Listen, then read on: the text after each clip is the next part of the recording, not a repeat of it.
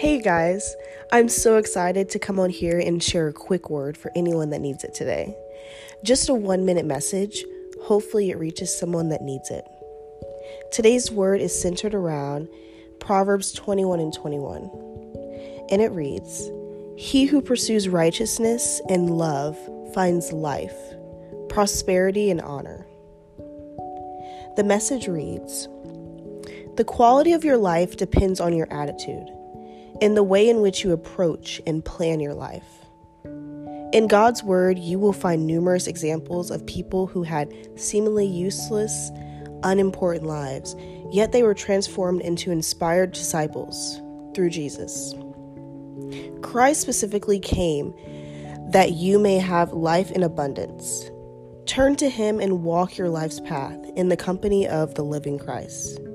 You will discover a new self-confidence and develop abilities that can only be reached and received from the Holy Spirit. Thank you for listening. Have a blessed day.